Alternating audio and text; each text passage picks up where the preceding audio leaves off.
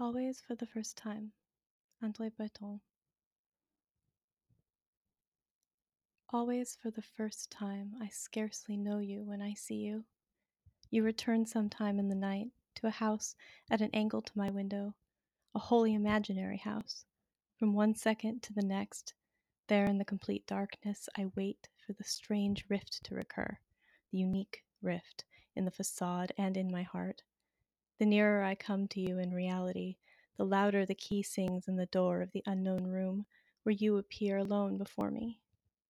First you merge with the brightness, the fleeting angle of a curtain, a jasmine field I gazed on at dawn on a road near Grasse.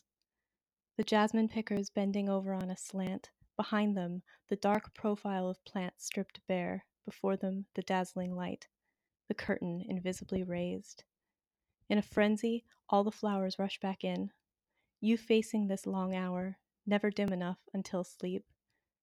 You as if you could be the same, except I may never meet you. You pretend not to know I'm watching you. Marvelously, I'm no longer sure you know it. Your idleness fills my eyes with tears.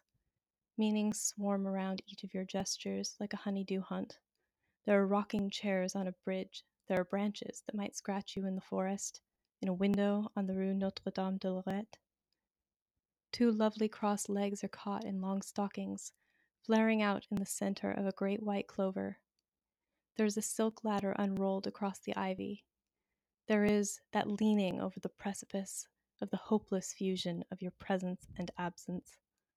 I have found the secret of loving you always for the first time.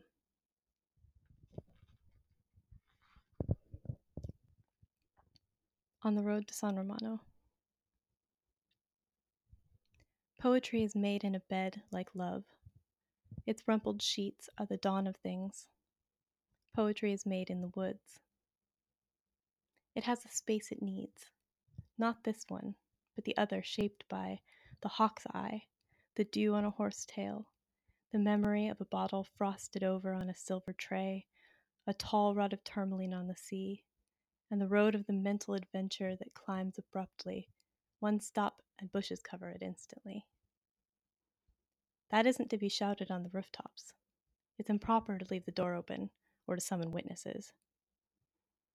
The shoals of fish, the hedges of titmice, the rails at the entrance of a great station, the reflections of both riverbanks, the crevices in the bread, the bubbles of the stream, the days of the calendar, the St. John's wort. The acts of love and poetry are incompatible with reading a newspaper aloud. The course of a sunbeam, the blue light linking the blows of an axe, the kite string shaped like a heart or hoop net, the beaver's tails beating in time, the swiftness of lightning, the casting of candy from the old stairs, the avalanche. The room of marvels. No, gentlemen, it is not a courtroom, nor the haze of a room full of soldiers some Sunday evening.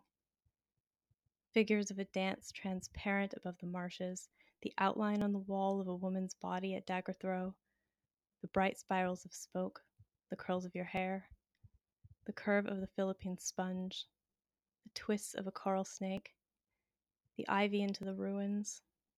It has all the time it needs. The embrace of poetry, like that of the flesh, as long as it lasts, shuts out all the woes of the world.